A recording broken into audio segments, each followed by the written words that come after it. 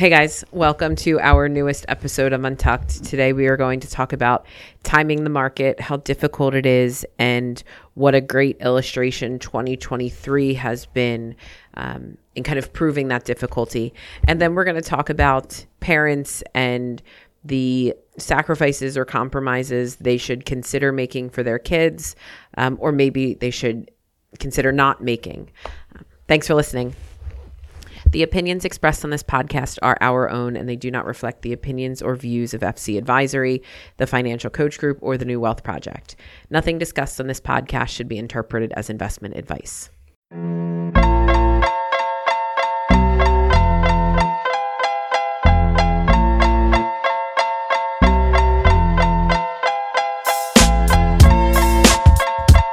Welcome to episode 92 of Untucked. This is Megan. And it's Mike. This is Jeff. Meg, you may not be able to relate to this one, but are you both familiar with the movie Return of the Jedi?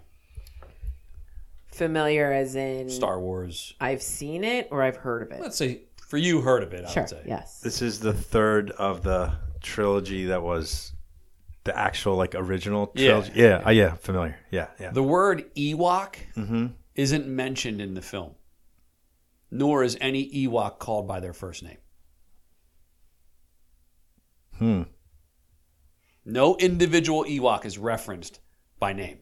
And the word Ewok isn't used at all. Okay, but it's... Dude, think about that. How did we know they were Ewoks? I don't know. I mean, aren't there screenplays or books or something that are based on? I don't know, but the end credits list Ewoks and some of their names, and the rest are just called Ewoks. And then somebody watched the end credits, told somebody else, oh yeah, they were Ewoks, and then everybody knew they were called Ewoks. What are the Ewoks? The little furry things in the forest. You don't remember the Ewoks, Meg? Mm-mm. This guy, he was the most furry famous things. Ewok. Oh, yeah. They're cute. I was blown away by that fact. Have they been referred to as Ewoks since?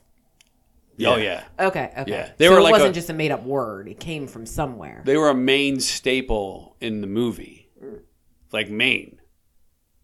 But just not by the title. No one called them oh, they're the Ewoks over there, Leia.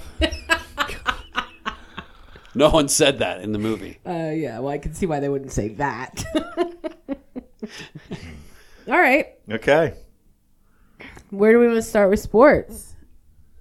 I guess we got the Birdies at 10-1. Yeah. Yeah. In the thick of a difficult part of their schedule and doing really well from wins and loss standpoint. Yeah, I mean, this was the part of the schedule where they were supposed to be losing. Yeah. And they're not.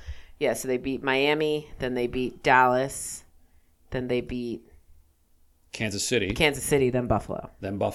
And they got the Niners, this weekend. So what is your take on the Niners this weekend? Let me just, for reference, because the narrative right now is we're getting... On Sports Talk Radio. Yeah, is that the Eagles are getting disrespected. Because they're a 3-point underdog at home against the 49ers. Weren't they an underdog to the Bills, too? The Eagles are 10-1. They're the best team in football. The Niners are 8-3, traveling across country to play us in our stadium. And the Birds are underdogs. They're getting 3 points. You know what that line tells me, guys? I think the Birds lose by 2 touchdowns. Oh. Vegas is saying the Birds are underdogs. I think they're trying to get everyone to put money on the Birds. Oh my God, it's a no-brainer. We're getting 3 points? No, that's not how. First of all, Vegas doesn't predict anything. They are literally just the moving the money. It's equal on either side of the betting, and they are just in the middle, and the line is the line based on what the collective people are betting. That's it. So it doesn't.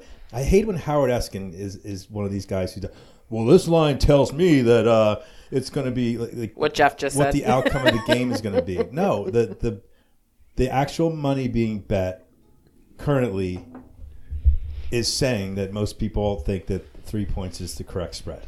Gotcha. And maybe it is. You know what the line tells me? What? Birds are going to lose by 2 touchdowns. Well, you just said that they're the best team in football. By record, sure. arguably the Niners are. But the line tells me that the Niners are a better team right now. The Niners have blown people out, like flat out blown people out. They have won like 30-7, 30-23, 30-12, 35-16, 42-10, 19-17, 22-17, 31-17, 34. Their last 3 games: 34-3 against the Jags, 27-14 against the Bucks, 31-13 against the Seahawks. The Eagles haven't flattened anybody. No. They haven't rolled anybody. So that's my concern is they just had 2 really tough games, Kansas City, Buffalo. Like they got a bunch of guys banged up. Dallas Goedert, Lane Johnson, Cunningham. Like all these guys are probably not going to play. Yeah, that's probably part of it. And you have to feel like they've used a lot of freaking mental and physical energy the last 2-3 weeks, man. Yeah, but I wouldn't be shocked if they got rolled. No, I wouldn't either. But I think that I would rather have the Eagles dealing with I would rather that them not have blown everybody out like San Francisco is. Like this is good for them. Yeah. Other than the injury thing, it's good for them. I think being in games where they have to either come from behind or grind it out. I don't know. I think so.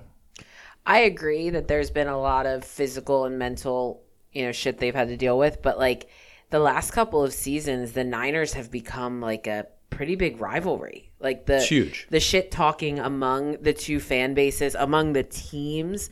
I mean, remember like they made all of these excuses about why the Birds beat them last year because they were starting their 3rd string quarterback or whatever. Like I just feel like despite all of the other stuff, injuries, the tough schedule they've had leading up to this, that there's a lot of internal motivation For both teams.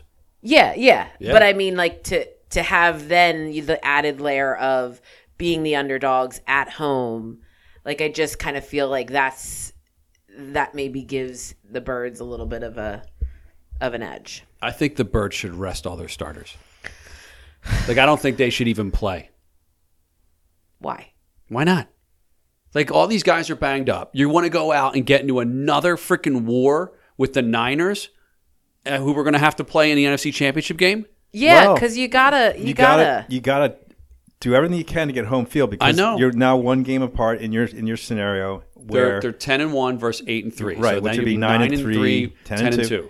And if then they tie, and then if we lose to the Cowboys, and they win, then we're even. tiebreaker. But then we have the Seahawks, the Giants, the Cardinals, and the Giants. they lost to the Jets. They can lose to anyone. and the Seahawks aren't bad. The Seahawks shouldn't be in the same conversation as the Giants. I just don't like. I think the Eagles, out of those remaining 4 games, they're going to win 3 of them, even if they play their freaking backups. Yeah. So I'm not concerned. Like I guess I'm just not as concerned about getting the number 1 seed. I think they're going to get it. I feel pretty confident that the Birds get the number 1 seed, and to have these guys who are like banged up, like I don't want Lane Johnson to play. I don't want Dallas Goedert to come back early just to play in this game. To me, it doesn't mean anything. I know it does. Yeah. And I know, like, I'm not on the field, right? I'm not the competitor. Those guys want to freaking play, like you just said. They want to go out there and beat the living daylights out of the San Francisco 40 freaking whiners, dude. So your predictions? Birds Niners 4:30 on Sunday. I'm with you. I think Niners win by 10. Okay. Meg, you got your Eagles green on today. I'm going to go Birds. Close game, though. Just a touchdown. Birds win by a tutty. Yeah. All right. They lose by 14. Well, I'll be there. You're going? Nice. Yet again. you go to every I'm game. the least economic season ticket holder in the stadium for sure. Meg, we're probably, like a quarter into the Sixers schedule? Maybe not that much? Not that much. Yeah. They're like 12 and 5, 12 and 6. Have had a nice start to the season for a couple of different reasons. Kelly Oubre, who they signed on a vet minimum deal, was awesome and then got hit by a car in a wild turn of events, broke a rib, so is trying to come back, which has been a setback. Joe's playing well. Tyrese Maxey's making what looks like to be another leap, which is awesome. I am personally very excited about the way that Nick Nurse has things going. Again, early, but offense looks good. There's more movement in 20 games than there was with Doc in 3 seasons. So yeah, I think optimistic. How the Fly Guys doing? Not a lot to say here. They're a quarter of the way through the season. They're right around 500, probably where you would expect. And also, I'd say just it's becoming clear that they're trying hard. The effort's there. They work hard. They're not going through the motions. They are just overwhelmingly outskilled. Tell me how they beat the Golden Knights then. Was that just well? Did the Knights have somebody, a couple players not playing? No. I mean, it's 80 games. You're going to have games where you beat a good team and games where you lose to a terrible team. But overall, they played Carolina the other night. Carolina's got really skilled players, and they were just overall owning them. The Flyers' power play is, I think, the worst in the league. Okay. And that's a testament to the fact that they just don't have the weapons. And that could be their full-on demise throughout the course of the year. Because if they can't fix that, you can't be 5% on the power play. You should be 20.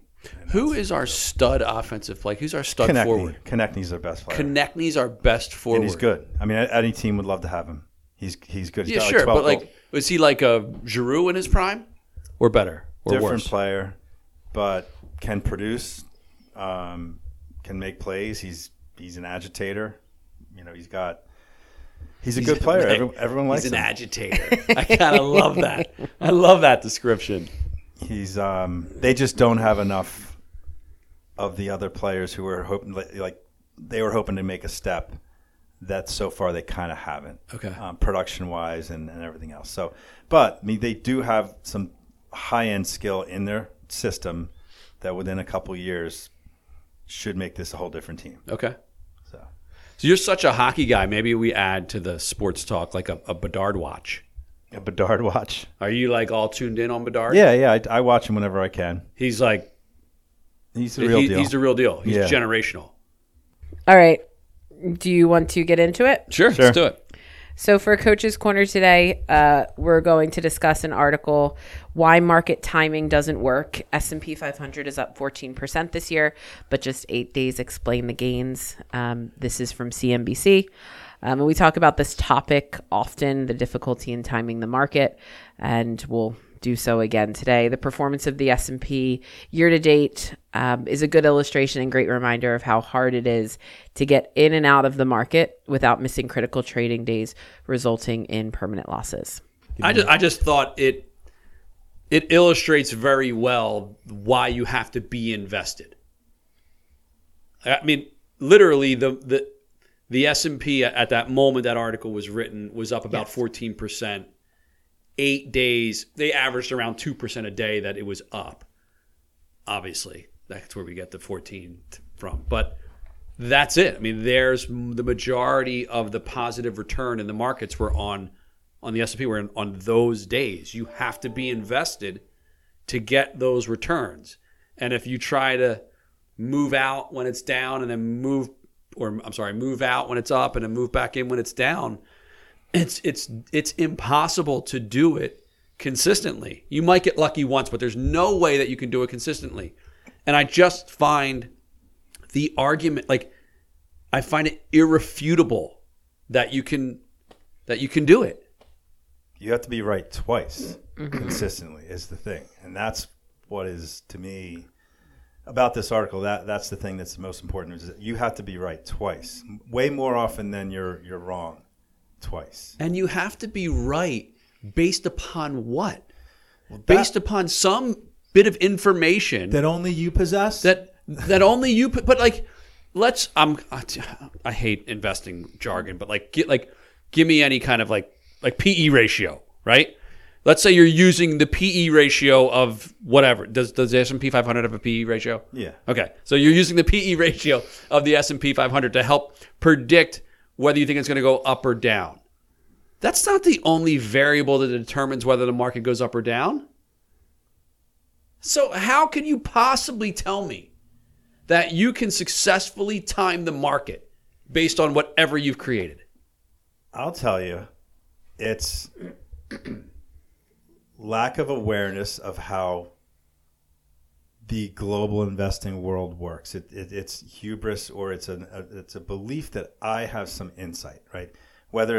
So there's two ways that you time it. You either stock pick, get in and out of stocks based on looking at their valuation or where you think it's going or not going, or there's sector or asset class picking based on, like, let's say I think international is undervalued and I'm good. That's kind of mostly it. And for anyone to think they have special insight that the rest of the world doesn't have is just incredibly naive to me. It's incredibly naive. That's if all. you have that insight, it's illegal to use it to No. Insight is not illegal. Inside information. Yes. I mean insight that the collective, like the collective opinion on anything. Presidential elections, they have markets where they have, odds and probabilities of what's going to happen, who's going to win the Oscars. They have that. That is accurate. Like, that is actually accurate. And it represents, like, at that point in time, what is most likely the right price. It's never the right price because markets change and move because new information comes in. But why do you think you're special enough to have that information that no one else has? Everything is priced in already. Doesn't mean that. And I think that the challenge is that people look at this every day and they're like, oh my God, the market was, made a big move or a big move down. And I mean, how could we not have seen this coming, right? Or how could we not have capitalized on this? And it's counterintuitive for a lot of people to think that you have to ignore that and stay invested, to your point, to capture longer term returns that the market gives you. That's it. That's the entire game. So I want to make a comment, but I would like you to explain one thing that you said, because I hear it a lot, and if you can explain it well, that'd be awesome. It's already priced in. Like, you hear everybody say, like, the market has already priced that in. Like, what does that mean? Let's see if I can even remember the point I wanted to make after what you just said, which I can't. So why don't you just like, when people say it's already priced in, what do you mean by that? So somebody may say, "Hey, I hear interest rates are going to get hiked at next Fed meeting. I think that means we ought to do X, Y, or Z." Oh, so you're the only one that is expecting interest rates to be hiked? Like, that information is out there. It's known, and the expectations of what's going to happen or not are all priced in. So assets are bought and sold collectively again in response to expectations of economic data, interest rate moves, war outbreaks, whatever it might be. It's all in there. When does it, so this is a stupid question, but when does it get priced in? As soon as it's available. As soon as it's available. As soon as the information becomes known. Yeah. To the general public. Yes. Like, J&J gets the approval to create a vaccine for COVID-19. Boom. That day, it's already priced in. Yeah, that morning. Or you might not see a pop, or you may. Right. You may see a $2 pop. But then, 3 months later, when the rest of the world finally comes around to oh my God. I remember meeting with clients, during the pandemic, a year later, I'm buying J&J because they make the vaccine and they're going to kill it. Dude, that already happened. I think another important thing that people don't talk about much is, and I heard this once, and it's so true. If somebody said to anybody, "Hey, 5 years from now, interest rates are going to be here, GDP is going to be here, PE ratios, whatever metric you want, are going to be here," you knew everything that was going to be, all the data points 5 years from now, you still would not be able to reliably make money on that. Why? Because you do not know the mood, right? There's general optimism or pessimism amongst the world, the investing world, or whomever. That is critical. That piece of information is more important in many ways than the data. It's the directional mood of people about business, formation and future prosperity or recession fears and things like that. Like that's impossible to there's too much to process and too much unknowables, even if you had or if you were correct in predicting some of the data points. I remember reading those articles when it may have been COVID, or it may have been like, I forget the recession before COVID. But we looked, like you're reading an article and they listed like 15 variables. Like if I had told you a year ago, this is what 2020 was going to look like, and this is how all these variables would have been, like, would you be invested? And you're like, oh my God, no. Yes. But if you missed 2020, it was an awesome year for the market. Right. If somebody knew in January of 2020 about the COVID, how it all unfolded, they would have sold everything and sat in cash the entire time. Cash. The entire time. Yeah.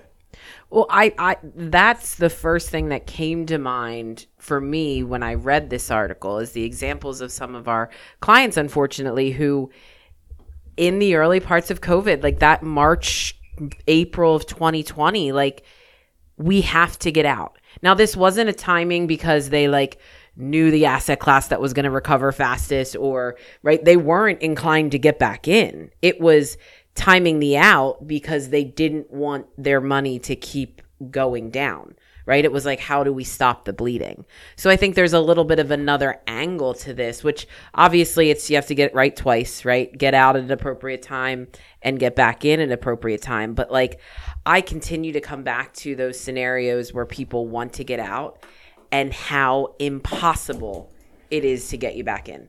Yeah. Even if you say, right, like, I will at this price, or I will at this time, or I will when this thing settles, or this thing becomes more clear, or whatever. Like, the psychology around convincing someone to get back in, I feel is 25 times more difficult than convincing someone to stay in. Because once they're out, they're out. Like, I don't know how, I agree 100%. How us as humans get back in a scenario that I'm painting here, right? Where it's like the world is ending. We're in the middle of a pandemic. There's no positive news to come by. Yeah, buying stuff when things are falling apart, other than like Warren Buffett might be the one person who's done it really well, is so difficult for just psychologically for She's anyone. Absolutely right, man. Think about the clients that we've met that have been in cash. Getting them to commit to the investment plan is an absolute struggle. Mm-hmm. It's way easier to keep, which is still a struggle, to keep clients invested when the shit's hitting the fan. Yes, I'm not suggesting either are easy. I just think once somebody has made that decision and actually done it, I mean, it's done. Yeah. When you were talking, you were saying like people want to get in, get out, and Mike, you were saying, and this is the point I wanted to make earlier. Why? Why do people feel the need they have to get in and out? What is wrong with just staying invested? If we know, because history has proven, if you stay invested, your money will be worth more later. Like it's not more complicated than that. Obviously, the time frame matters. No guarantee it'll be worth more 3 years, 5 years, 10 years, 15, or, well, I think it is a guarantee. 20 years later, it'll be worth more. Are people just so greedy and they just want to make money faster? I need to make, and I don't want to miss out. And I think that people are smart and they know how to do it. Why? I think greed's a possibility. I don't want to say it's not, but I guess I maybe lean more towards it's just hard to stomach the down. And you know, it's hard to see your $1 million turn into $800,000. And like, why, if I could avoid it, why wouldn't I? But how did you get the $1 million? Yeah. No, you're right. Like, it's so logical and people struggle understanding it and stick it, because you know what? It's all emotional. Yeah. It blows my mind, man. Yeah. Well, especially people that watch it frequently, constantly. Like they see something that was worth 100 last week that's now at 90, and they kicking themselves for not getting out, and then it starts to tempt them to try to do that stuff. I mean, it's like partially the fault of the fact that markets are open Yeah. 5 days a week and trading for 6 whatever hours a day. Like, probably should only be open 1 day a week. Yeah. It would make a lot of people better off. We made a new client this year, and he was like, every time I invest, it goes down. And sure enough, 3 months after he invested, he was up I'll say 10%. I'll make up a number, but a lot, a good amount of money. And we were having a conversation, and I'm like, he brought it up. He's like, so we're up. I'm like, I didn't want to say anything, but yeah, pretty crazy. Not saying you were wrong, but yep, markets go up. Sure enough, a month later, I'm having another conversation with him. All the gains were given back, and he was down. And he's like, so are we ever going to make money? And I looked at him like, is that a serious question? Do you honestly believe that we're not going to make money over time? Right. Because if you feel that way, just put it all in a money market and get 5%. Yeah, you're right. I mean, and that's the other point that reminded me of when I read this, which is that the only returns that matter at all are long-term returns. Mm-hmm. But to clients, the only thing that matters is right now. Sometimes, yeah. Most times, right now. Well, new clients right now, yes. And I think, again, the new client who maybe is still learning the role that we play, right, which is not to guarantee positive returns, which is not to guarantee you're going to beat them, any of those things. They look to us like, what are you doing? Or why aren't we doing something differently? It's like, we're doing exactly what we told you we would. It's just not something that over a 3, 6, 12, 24, 36 month time frame is necessarily going to result in more money. And are we okay with that? Right. I thought it was a great article. I thought it illustrated, I know to your point and they even mentioned in the article, if you're out, you miss the down days too. Yeah, and then and to that, I think people would say, yeah, I don't care about that stuff, because the point is, if I do avoid the down days and I do get the up days, then I'm crushing the market. Good luck. Good luck. Exactly. Moving on. Sure. So now we'll talk about an article from the Joint Account blog written by Douglas and Heather Bonaparte. The article is a Q&A style. The title is How Do We Decide Where to Invest in Our Kids or Where to Invest in Ourselves? Douglas and Heather answer a question a question that some of us see and some of us, the two of you being that personally experience. So how do we think about spending or saving on our kids, or where we should compromise or prioritize spending and saving on ourselves? So obviously there's layers to this, right? We've done a fair amount of talking, I feel like, about education and kind of college specifically, but I don't know if we've really touched on, and you guys have personal experience, everything else. Just the lifestyle to which in which you want to create for your children, giving and taking, with multiple kids, with yourselves, your spouses.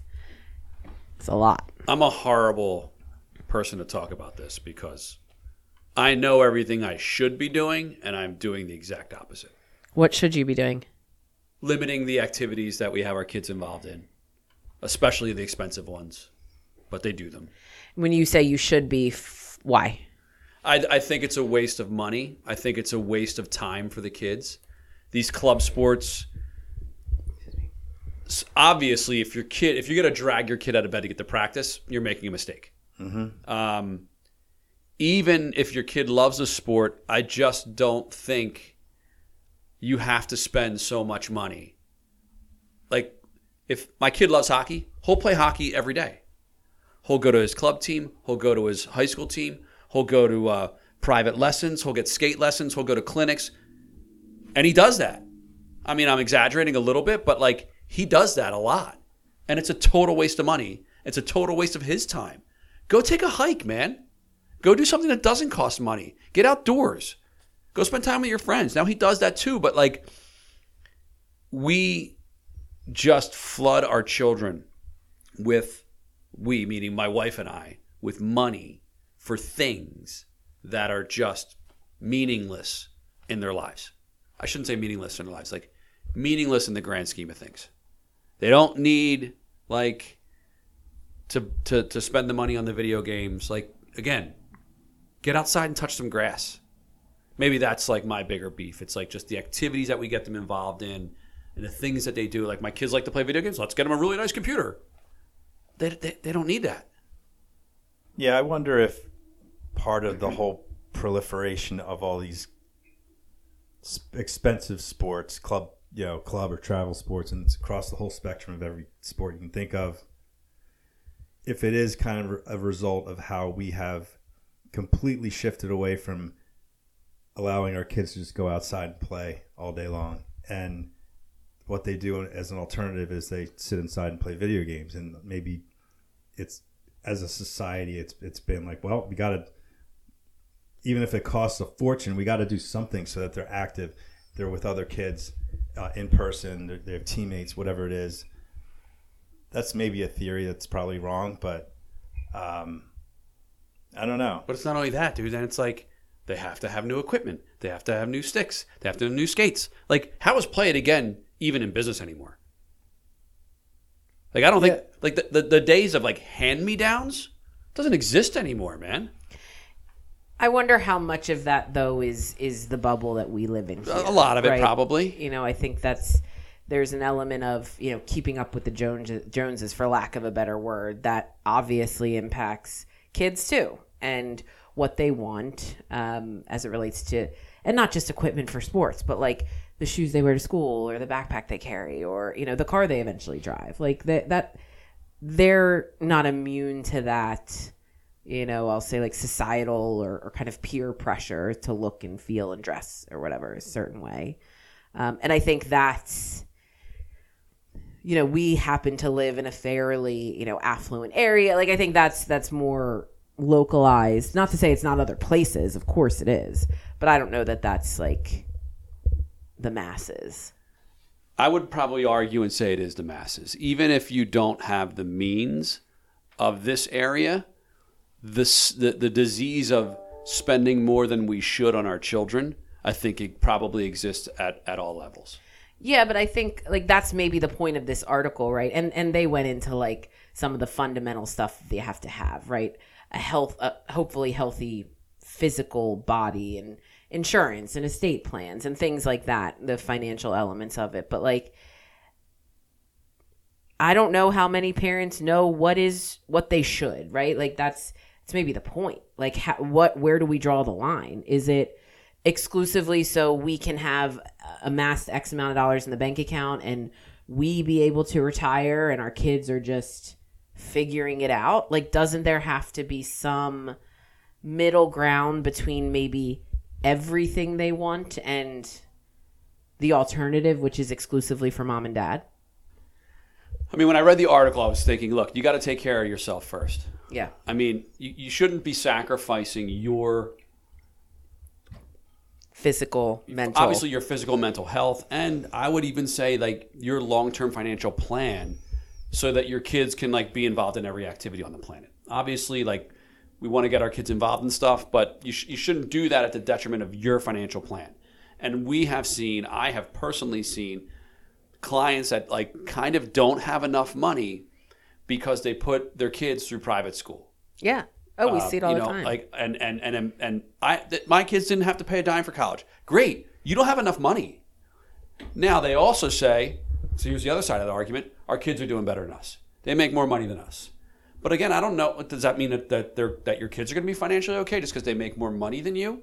I don't know about that either. Yeah. So I find that road, even when it comes to the education, to be not the road to go. Like, don't jeopardize your financial plan so that your kid can come out with no debt out of college or so that your kids can go to private school.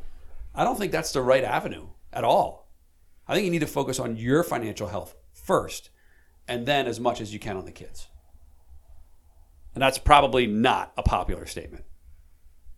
I think theoretically people would probably agree. I just don't think it happens in practice. Yeah, I mean, I think I agree with you. But there's just more. There's always more to it than just a black or white analysis of like, should we send our kids to private school versus should we shore up our own, and then okay, what's the consequences of that? Maybe you feel really strongly about the alternative to the education that they're now not getting, and how that's going to impact their future. I don't know. I mean, because I've been there, and it's a difficult thing. We made the decision to do it. Certainly to the detriment of my financial plan. Let's say that. But just back to the activity thing for a second. Like you said something that I totally agree with. Like, there's one school of thought that says, even if your kid is kicking and screaming and doesn't want to do this sport or that activity, make them do it, because it's going to be they'll come around, or it's worth it, or whatever it is. And we had that situation with our youngest, who really didn't want to do anything, and we still debate, like, should we have, and I think the answer is no, we shouldn't have, because that's going to end badly for everybody. I think it could. Or some kids can come around from that, but some kids won't. And I mean, there is no like secret recipe. There's no secret way, absolute way to do it. But I think there's a lot of factors. Like, do you and your wife really want to go through that headache? Like, if our kid really doesn't want to do it, I mean, that means we got to put a lot of time and effort and money into like making him or her do it, and like with an unknown result. They may 9 times out of 10 probably hate us for it, or that like one time they may be like, "Oh my God, my parents, they forced me to do it, and look at that, I made it to D1." Like, great. Who gives a shit? Yeah, and then we all know the stories of like finally there's like scholarship money involved, and the kid plays a sport at a good school, and then a year later he or she's out. They're burnt out. Yeah. I'm out. I'm not doing this anymore. And now it's like, if you do the math on it, you're like, oh, that was a bad trade.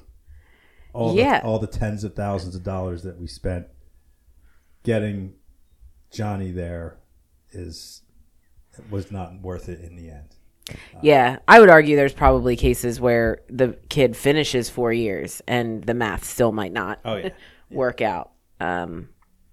And then the other argument to that is that, well, the experience part of it, the non-financial part of it, the friends that they made, the team, like that was worth something, and it was. So, it is. Yeah. Yeah, I mean, there's obviously not a simple formulaic answer to this.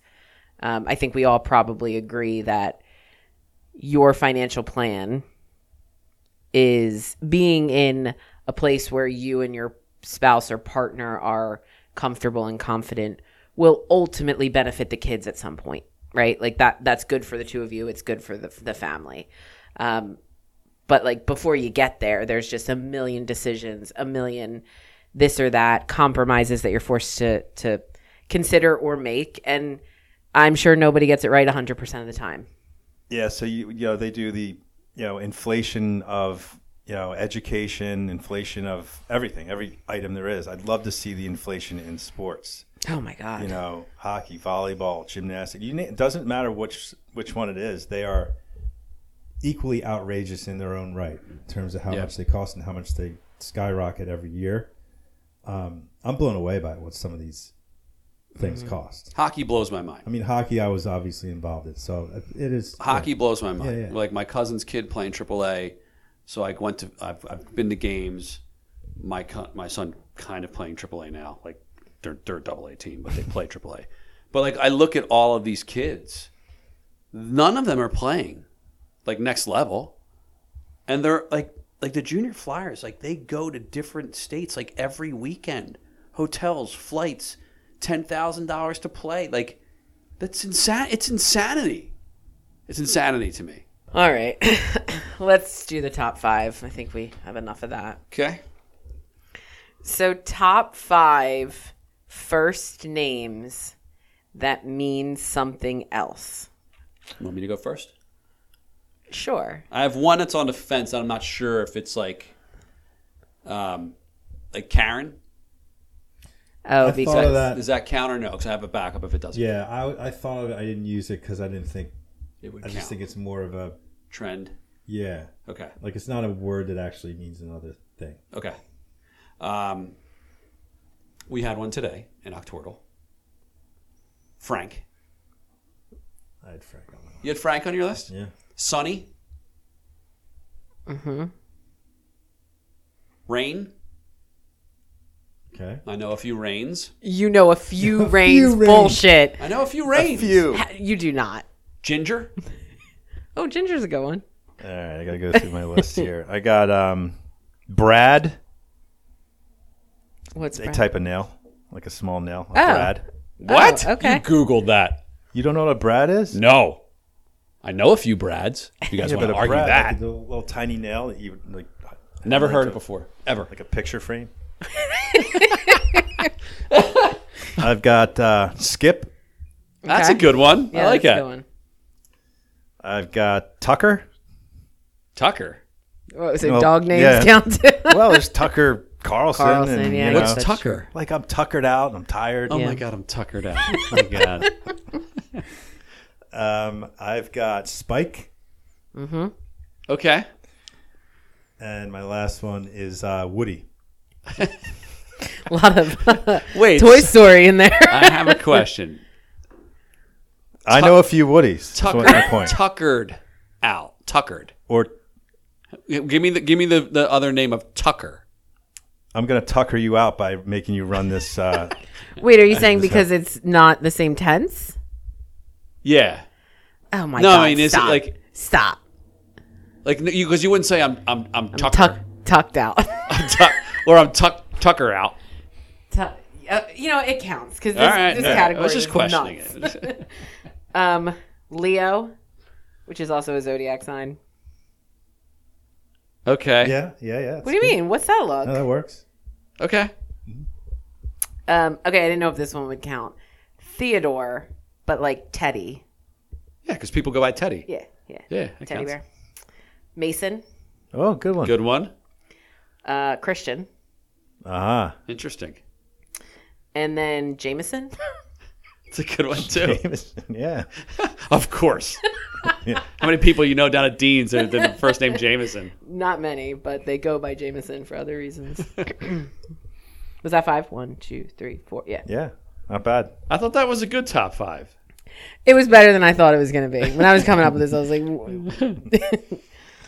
all right, we good? Yep. Thanks for listening. Thanks for ya. listening.